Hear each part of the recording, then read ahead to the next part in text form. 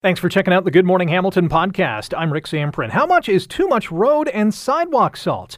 A big win for Bonnie Crombie. A new online news deal. Dan Giancola has written a new book. Learn about stigmatized homes. The GMH podcast begins now.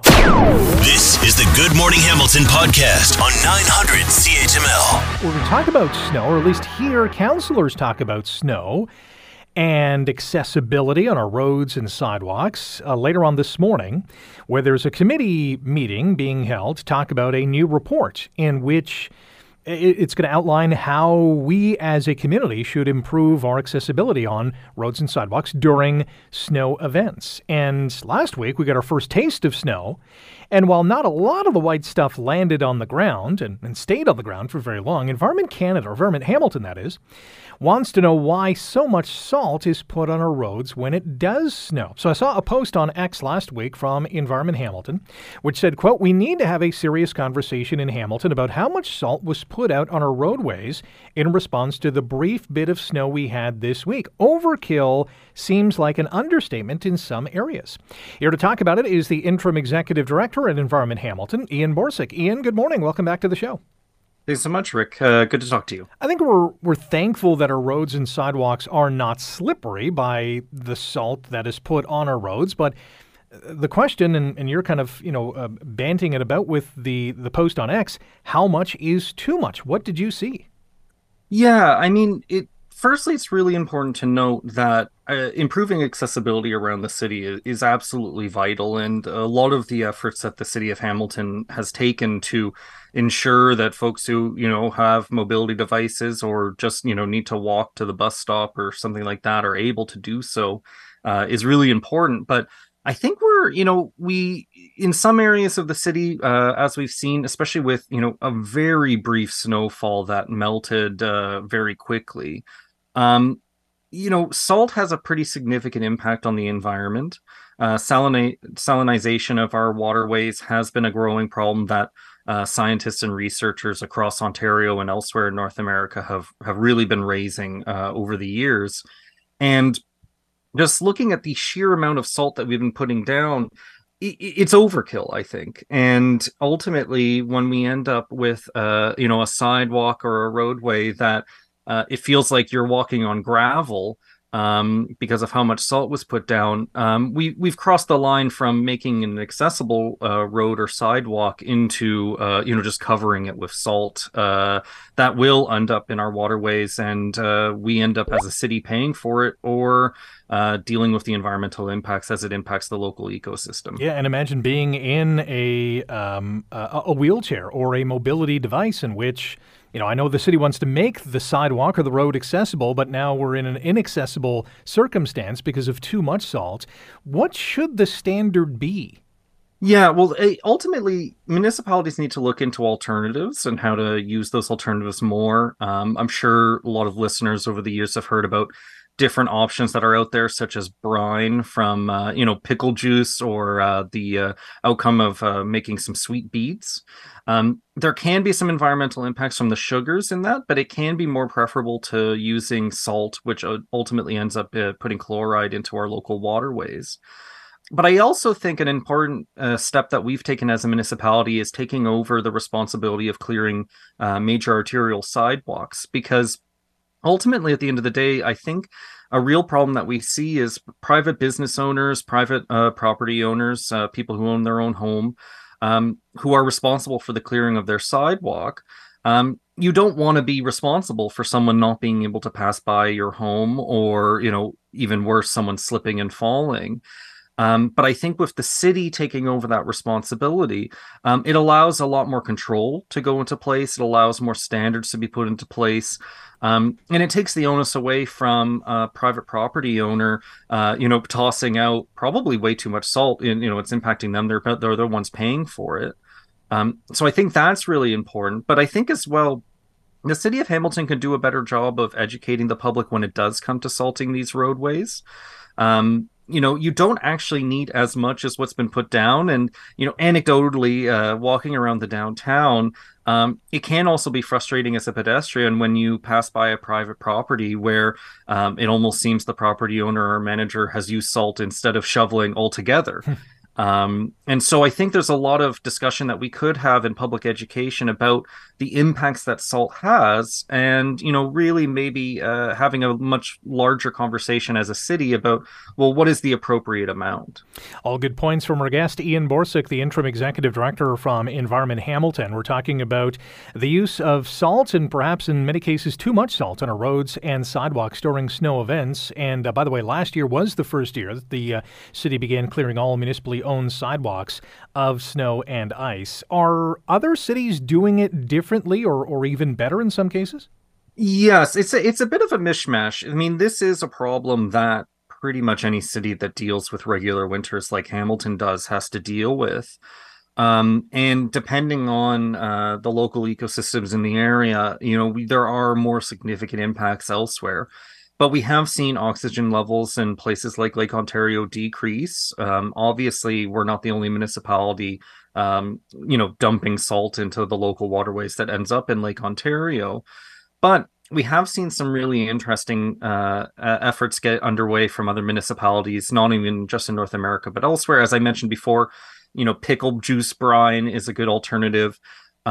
Ensuring that there's proper clearing of the road, using shovels or machinery like we're using in the city of Hamilton now on major arterials, that can go a long way.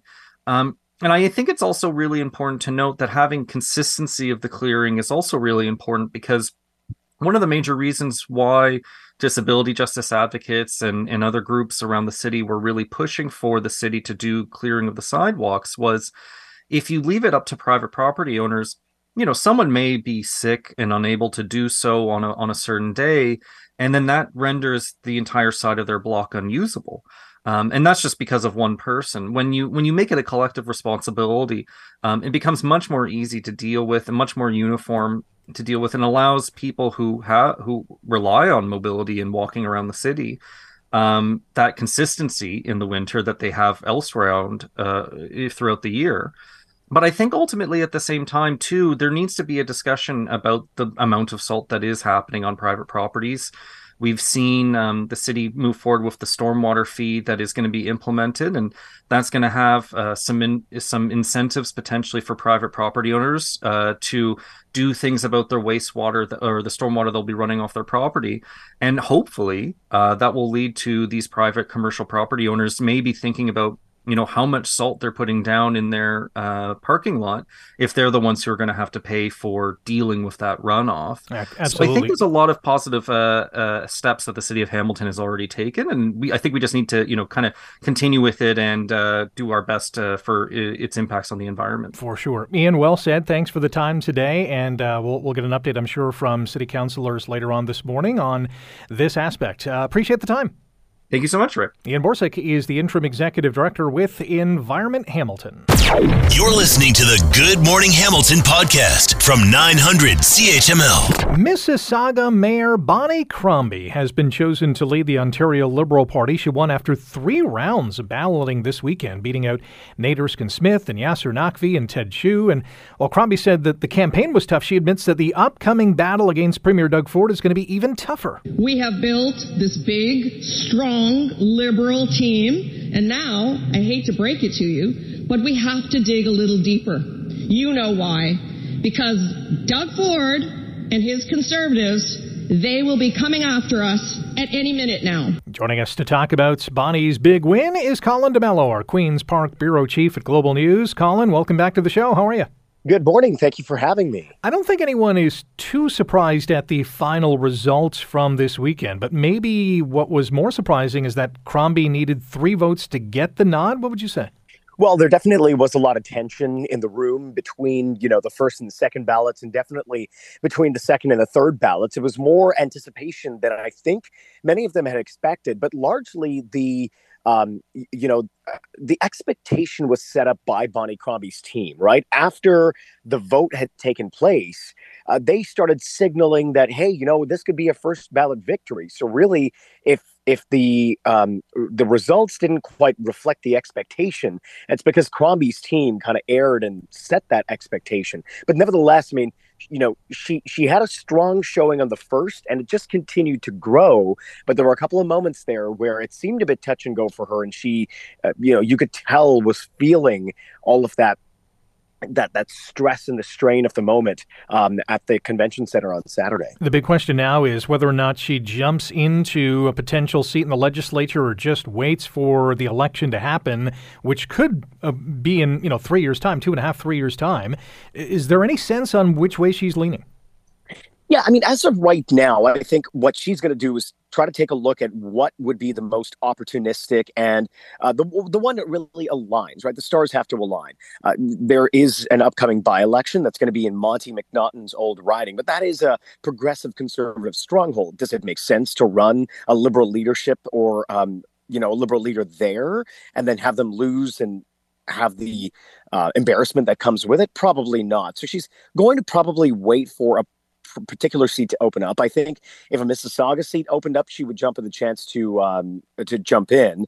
But as of right now, it seems like she's more focused on fundraising rather than anything else, trying to raise $1 million for the party by the end of the year, so she doesn't have a lot of time. And some of the advisors that she has, whether it's the interim leader, John Fraser, or even some of her opponents like Yasser Naqvi, are saying, she could do more from the outside. Remember, this is a party that was decimated in 2 elections.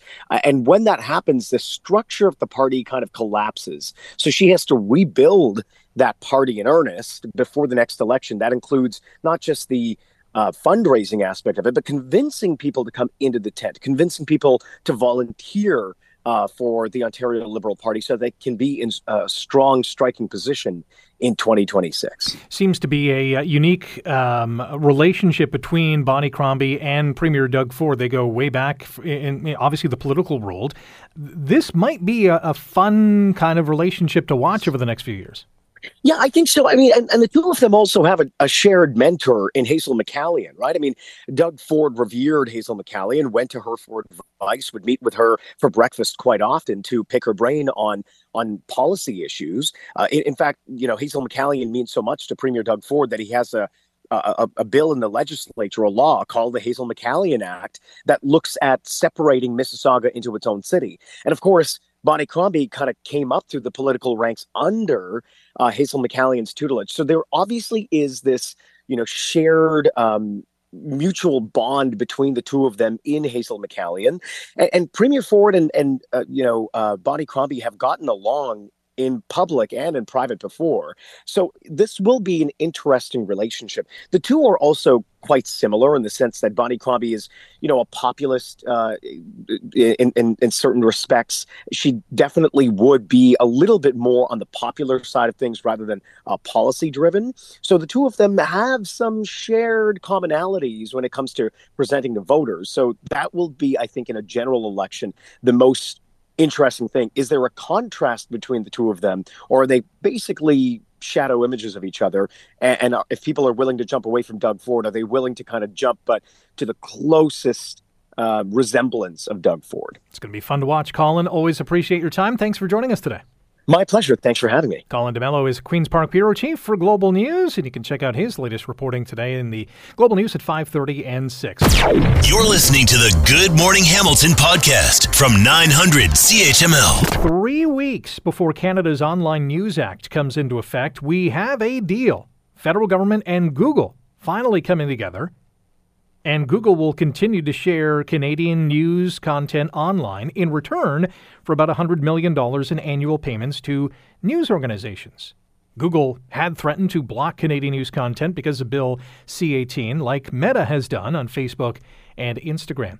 Michael Geist is a law professor at the University of Ottawa, the Canada Research Chair in Internet and E-commerce Law, and a member of the Centre for Law, Technology and Society, and joins us now on Good Morning Hamilton. Michael, good morning. How are you? Good morning. I'm doing well. Thanks for having me. Is this a win-win? I mean, we have the government, we have Google, we have news organizations, we have Canadians who are consuming this content, or did one side come out on top? Well, I think it's good news that there is a deal. I think it's also pretty clear that Google won this particular battle. At the end of the day, they've agreed to basically what they put on the table a year ago. And the government, to get there, had to largely upend its legislation. This is in a sense, not Bill C-18. The government really had to make significant changes to its law in order to accommodate. And I must say, it's counterintuitive, but I think there may well be a loser here. And that, oddly, are the print publishers, not the broadcasters who stand to get about 3/4 of the money, but print publishers who are only left with, according to the Parliamentary Budget Officer, just 25% or 25 million. And I think if we look at some of the deals some of those publishers already had with Google, many of them actually stand to lose money from Google alone, never mind all the losses from Meta. Why did it take the federal government so long to realize that, we have to, and I think that the original ask was $172 million, but even a part of this was the formation of a single group that Google would deal with that would represent all media. Why did it take so long for the government to figure that out? Well, I think it's not what they wanted to do. The government wanted to be able to say that they were not getting directly involved in media payments, that they were simply creating a framework that would allow Google and media companies to negotiate. But that would leave hundreds of media companies negotiating with Google, and Google balked at that prospect. And as you say, the numbers were far higher. That 172 million, that's what they estimated back in the fall when they put out some draft regulations. But we could go back even further, and the numbers were even higher than that. The Parliamentary Budget Officer estimated it at 330 million was going to be the take from this legislation. That was from Google and Meta, but Google was going to take 2/3 of that. So we were talking at about 200 million with some of the estimates that they had at different points in time. Talking about Canada's Online News Act as the federal government and Google have reached a deal with our guest, Michael Geist, law professor with the University of Ottawa. You're listening to Good Morning Hamilton on 900 CHML. Michael, does this deal perhaps just crack the door a little open for an agreement between the federal government and Meta? Maybe just a very little bit, but I think it's still probably unlikely. And part of that stems from the fact that Meta and Google always looked at news differently. Google was open to a deal, and they made it clear from day one that they were, but they were concerned about the deal itself, and they were concerned about the kinds of numbers that were being floated around. Meta looked at it differently. They said, listen, news just does not have much value on our platform. People spend the same amount of time, whether they're looking at memes or pictures of friends or news content. And, months of news blocking has borne that out, according to reports, that this hasn't had an impact on the amount of time people spend on the site. So, there isn't a ton of motivation to come back, but I would say that given that the government has now shown itself willing to basically trash its own law and come up with almost a bespoke set of rules, so do whatever they need to do to get some of these players back again, perhaps they'll be able to find a way to do so with Meta. Because we've heard a lot of politicians, many with the federal Liberals, saying, there's a lot of misinformation, there's a lot of disinformation on Facebook. Do you think they'll tweak their deal even further to get Meta on board? Well, I think it's pretty clear they're going to have to get Meta on board. Even that $100 million that Google's paying, and we should note that, as I alluded to, Google had existing deals. Some estimating that almost half of that money is not new money, but instead is money that they already spent. In Meta's case, they have indicated they're just not willing to spend much of anything on news. It just doesn't have value for them. So if they're going to get Meta on board, it's going to have to be largely with the goal of simply getting those news links unblocked, I think, without any sort of significant payments. Does this deal that the federal government has reached, does it set a precedent for other countries, or are other countries doing it better?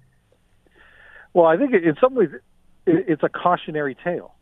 And that cautionary tale is that, that there is an opportunity to get participation from these companies, but there are risks as well.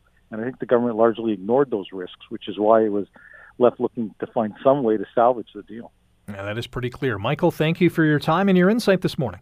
My pleasure. Thanks for having me. Michael Geist is a law professor with the University of Ottawa, Canada Research Chair in Internet and E-commerce Law, and a member of the Centre for Law, Technology and Society. He's got a lot of things going on and a lot of great insight into this new deal between the federal government and Google. You're listening to the Good Morning Hamilton podcast from 900 CHML. It is being called an inspiring story of how to chase your dreams and never giving up hope, regardless of the challenges. Former grocery store clerk turned CFL kicker Dan Giancola profiles his ups and his downs in a new book titled Be That One. Why does it have to be someone else? Why not me? Joining us now on GMH is Mr. Dan Giancola, former CFL kicker and a Grey Cup champion. Dan, good morning. How are you? Good morning. How are you? And thank you so much for having me on. What are you up to these days? Oh man, just recently an author. I've been at my fitness studio for about 11 years now, BTO Performance in Thorold, and yeah, man, just a little bit of this and a little bit of that. Writing a book is no easy task. Why did you jump into this? I wanted to do this for such a long time, and I'll be honest with you, I had so much fun writing this book. I started January 3rd, and I kind of gave myself a goal. I said by the end of October, I want to have this book done and I want to have it published. And sure enough, honestly, to date, I think it was like first week of November, the book came out on Amazon, and it's been nothing but amazing since. Perry Lefko, the great journalist and writer, helping you along, and I'm sure he was a valuable addition to this. But this is a bestseller already. Are you shocked by that? Is this a big surprise? Honestly, I am. But I mean, at the same time, I'm not, because I really lucked out with Perry.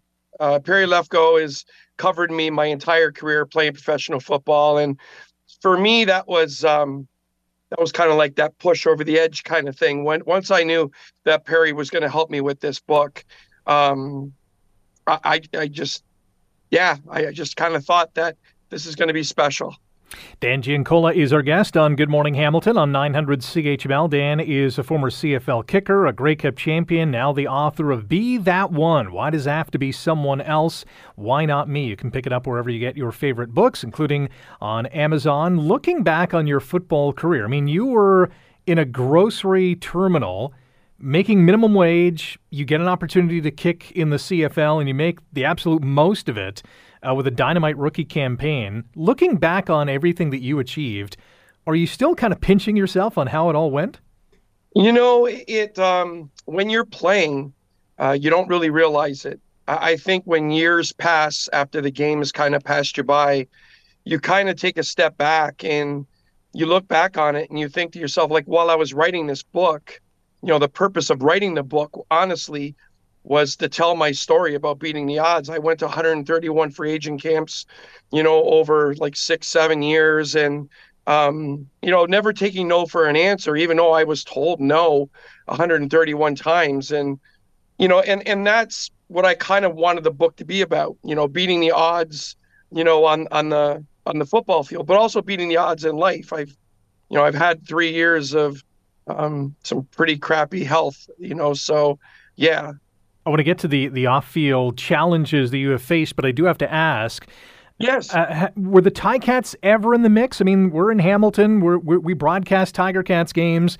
Did they ever say, hey, Dan, we'd love for you to play? Or did you say, hey, Ticats, I'd love to play for you guys? One thing I wanted to actually have in the book, and unfortunately, it only came to me. Honestly, it came to me as the book was done.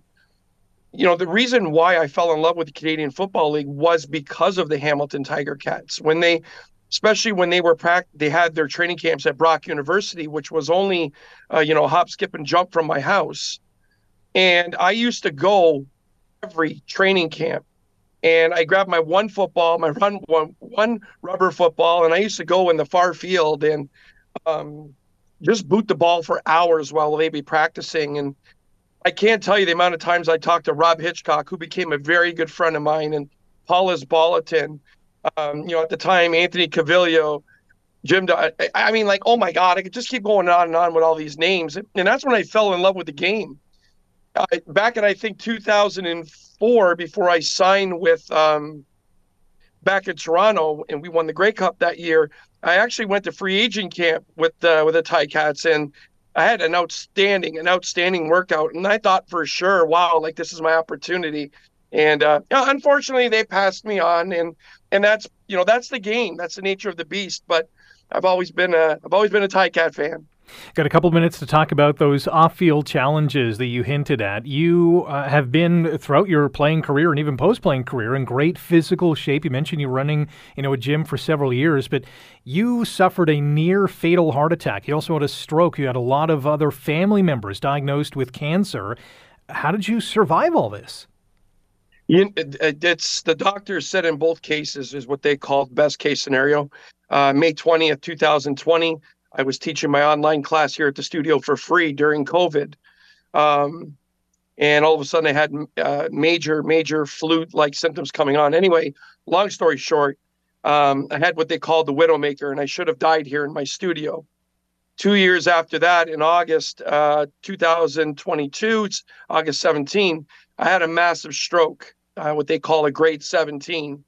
And if my friend didn't find me within minutes of having this stroke and having me at the hospital administering the shot within 45 minutes of my stroke, I would have been brain dead or a vegetable the rest of my life. So by the grace of God, I'm still here. And that's what I wanted this book to be about, beating the odds on the field and beating the odds in life. And I'm just very grateful. Well, you've beaten the odds many times, and it is an inspiring story that I encourage all our listeners to get a hold of. Be That One is the name of the book.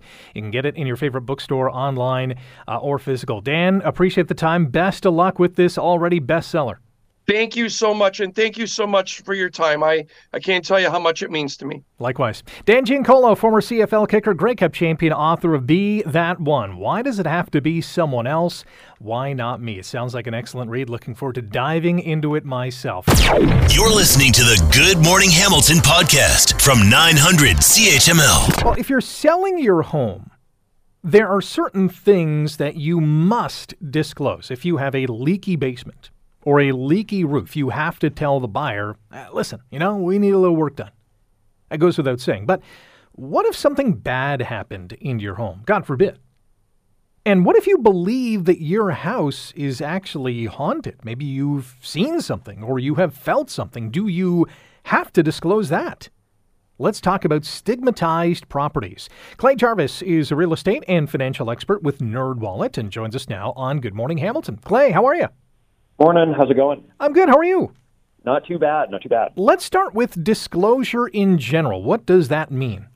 Well, a disclosure is a part of or something that the seller needs to do to let buyers have a fair chance to understand what either has happened in the property or things that might be wrong with the property.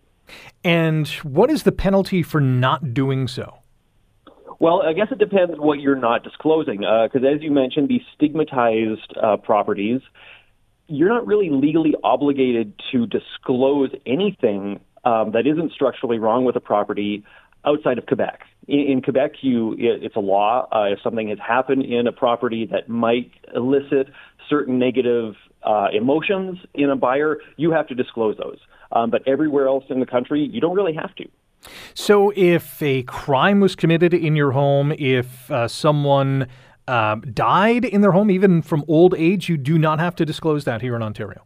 No, you do not. It's encouraged. You want to be completely upfront when you're dealing with a massive transaction like this and this kind of money changing hands. You want to make sure that everybody's getting into it with their eyes completely wide open. But people are people. And not everybody approaches everything with the same level of openness. Because obviously, a home buyer would, ingest that information, and some people might say, all right, I'm okay with that, while others would say, nah, this is not my slice of bread. That's exactly the issue, because it's subjective. Some people, if there was a grow-op in a house, that would really bother them. Other people, they might not really care. They just want to get a property, and if they find something out that's negative about it, well, then maybe you can use that as a bargaining chip. Is there a place where a prospective buyer can go to learn what has happened in a particular home? Well, there would be administrative records. There'd be legal records if a house was part of a crime and there was a prosecution. You could find that. But normally, not really. Because it isn't a real codified thing or structured thing, there might not necessarily be some place where you can go find it officially. Clay Jarvis is our guest on Good Morning Hamilton on 900 CHML. Clay is an expert in real estate and finances and is with us from NerdWallet. Does this, speak to the importance of, if you're a home buyer and you're looking at a particular property, does this speak to the importance of speaking with neighbors to say, hey, what can you tell me about this house? That's an option. That really only helps, though, if something happened to the house that was visible on the outside. You know, if you had a really successful drug operation in your house and there were people streaming through your yard every day, people would notice that. But if it's something a little more subtle, it's not necessarily something that everybody's going to know about in your neighborhood. Interesting that Quebec is the only province to mandate this. Do we know why and why other provinces have not jumped on board? That I wouldn't be able to speak to, but I think that in Quebec there are a few more instruments in place to protect real estate buyers. They're a very kind of consumer-focused province, I would say. Ontario maybe not quite as what's the word I'm looking for? They don't maybe have their fingers involved quite as much as Quebec would in several aspects. When it comes to stigmatized properties, how big, if it is disclosed, how big of an impact will it have on the home's value? Well, again, because this is more of a situation where it's up to the buyer, it's hard to say. I mean, let's say you have a house where there was a murder, or there was a house where people think it's haunted. You know, these are things that could add value to certain buyers. Well, for others, it might just make it a place you need to completely walk away from. And in a market like Toronto, especially when things are pretty active, I think a lot of people aren't really going to budge on their prices if it's something that's subjective. I would say maybe only in the month of October, if you're advertising a home for sale that is quote-unquote haunted, that might intrigue a few more people? Well, that's just it. I mean, you really don't know as a seller what is going to turn your buyers on or turn them off. So, you know, you might luck out and it's like you said, it's October. People are looking for something freaky. And, here's this house where a family was slaughtered. Here we go. Call our agent.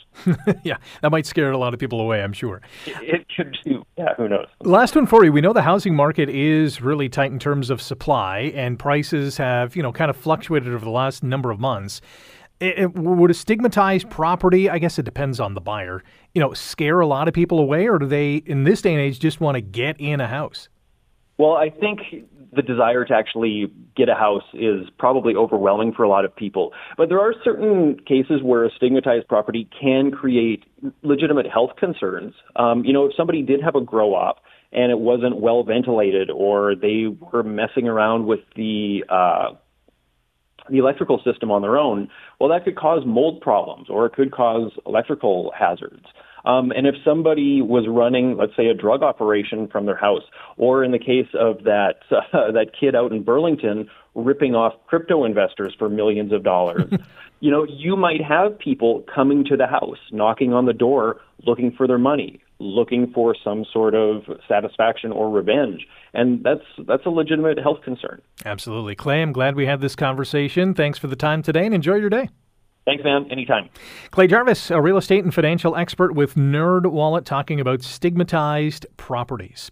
Good Morning Hamilton's Christmas movie madness is on tap once again today. Listen each and every day after the news at 7 when two of the greatest Christmas movie and TV characters go head-to-head, and you vote for which one will be crowned the all-time best. Today's matchup, Scott Calvin as Santa Claus in The Santa Claus versus George Bailey, played by James Stewart, in It's a Wonderful Life. Check out the bracket. Vote for your favorite now online at 900CHML.com. Just look for the Christmas Movie Madness banner on the homepage. You're listening to the Good Morning Hamilton podcast from 900CHML. Earlier this year, the Bank of Canada sent out an online questionnaire asking Canadians about their opinion on a digital currency in this country issued by the central bank. And of the nearly 90,000 respondents, 85%, an overwhelming majority, said they would not use a digital Canadian dollar. So why then is the Bank of Canada starting to lay the groundwork for a digital currency either sometime soon or sometime down the road? Ori Fryman is a postdoctoral fellow of the Digital Society Lab at McMaster University and joins us on Good Morning Hamilton on 900 CHML. Ori, good morning. How are you? Good morning to you. I'm good. Thank you. What is a digital currency? Because nowadays, no one really carries cash. We're all with our debit or credit cards. Is that not a digital currency? So, a few things. First of all, it's true that cash is used less and less in an economy where there's more digital transactions and more electronic payment. But cash is used, and according to the results of this consultation, so cash is majorly used. So that's one thing. And yeah, it's a offer for new kind of money. It's a digital Canadian dollar. It's something that it's very different than the digital money that we already see in bank accounts. The main difference is the what we call liability. If the money that I have in my bank account is the commercial bank is liable to it. So here we see a new kind of money, like similar to banknotes. The Bank of Canada will be liable to it, but it will be digital. And so this would be basically the same as a cryptocurrency, correct? No. Okay. Cryptocurrencies, the way we know them, it's like they're mostly decentralized, and we don't know like the mechanism of how to govern them. And here, it will be digital, same as digital currencies, but the Bank of Canada will be in charge about for operating them. I understand that the big banks are not a fan of this, and I'm guessing because it would impact their bottom line. So there are arguments that they worry that, for example, if the new digital currency would have interests, so they feel that customers would prefer to hold that instead of the commercial bank money. But the Bank of Canada actually said that it would not bear interest, so they reduced that worry, at least that worry for the future. Ori Fryman is our guest on Good Morning Hamilton on 900 CHML. Ori is a postdoctoral fellow in the Digital Society Lab at McMaster University, and we're talking about a digital currency, who knows, someday down the road being issued by the Bank of Canada. Is there an appetite for this? Are politicians talking about this? According to the survey, we don't want to see one in this country, but is the conversation being had that sometime soon we might see this? So there's a number of points to make. First of all, the Bank of Canada are doing great work in preparing the ground in case the legislator, the parliament, will decide that we need one. So the decision to take, if to go out and issue something like this, belongs to the parliament and the government. So they're doing a good groundwork in preparing what a digital Canadian dollar might be. And the good reason to prepare for this, because our economy becomes more and more digital, and it's another means of payment. However, there are worries about it, a lot of things with regard to privacy, and they have a lot of work to do, as we've seen the results of the consultation. A lot of distrust regarding data privacy. Yeah, absolutely. Are there any other countries that have a digital currency? So there are other countries who already issued one, mostly like small East Caribbean countries that already use this. The other countries are with pilots. We know China is having a huge pilot about it. And other than that, I think that most economies in the world, more than 130 central banks around the world, are seriously exploring this option. If you had to wager a guess, would you say within 5 years Canada would have a digital currency? I'm not good with these kind of guesses, but I'll tell you what, I think that if they will do it correctly, it is possible to issue one. The main issue here is about trust. Trust is a necessary thing when it comes to a national currency, and the pace to develop something like this, unlike other technologies that we know, the pace should be very slow, because it's the financial ecosystem and things needs to be stable. And they know that. They're doing good work regarding that. I would agree with that. If you're going to do it, you better do it right and get it right the first time. Otherwise, you're behind There's the no ball. second chance with yeah, this. Exactly. Ori, I appreciate your time this morning. Thanks for joining us and enjoy the day. Yeah, thank you too, and thanks to all the listeners. Ori Fryman is a postdoctoral fellow in the Digital Society Lab at McMaster University, and I should mention that the Bank of Canada, and I think Ori kind of referenced this as well, said any digital currency would not pay interest or require you to disclose private information to access the payment system. So who knows? Sometime down the road, I'm sure we'll see some form of this digital currency. Thanks for listening to the Good Morning Hamilton podcast. You can listen to the show live weekday mornings from 5:30 to 9 on 900 CHML and online at 900CHML.com. The Good Morning Hamilton podcast is available on Apple Podcast, Google Podcast, and wherever you get your favorite podcast. I'm Rick Samprin. Thanks again for listening. And don't forget to subscribe to the podcast. It's free, so you never miss an episode. And make sure you rate and review.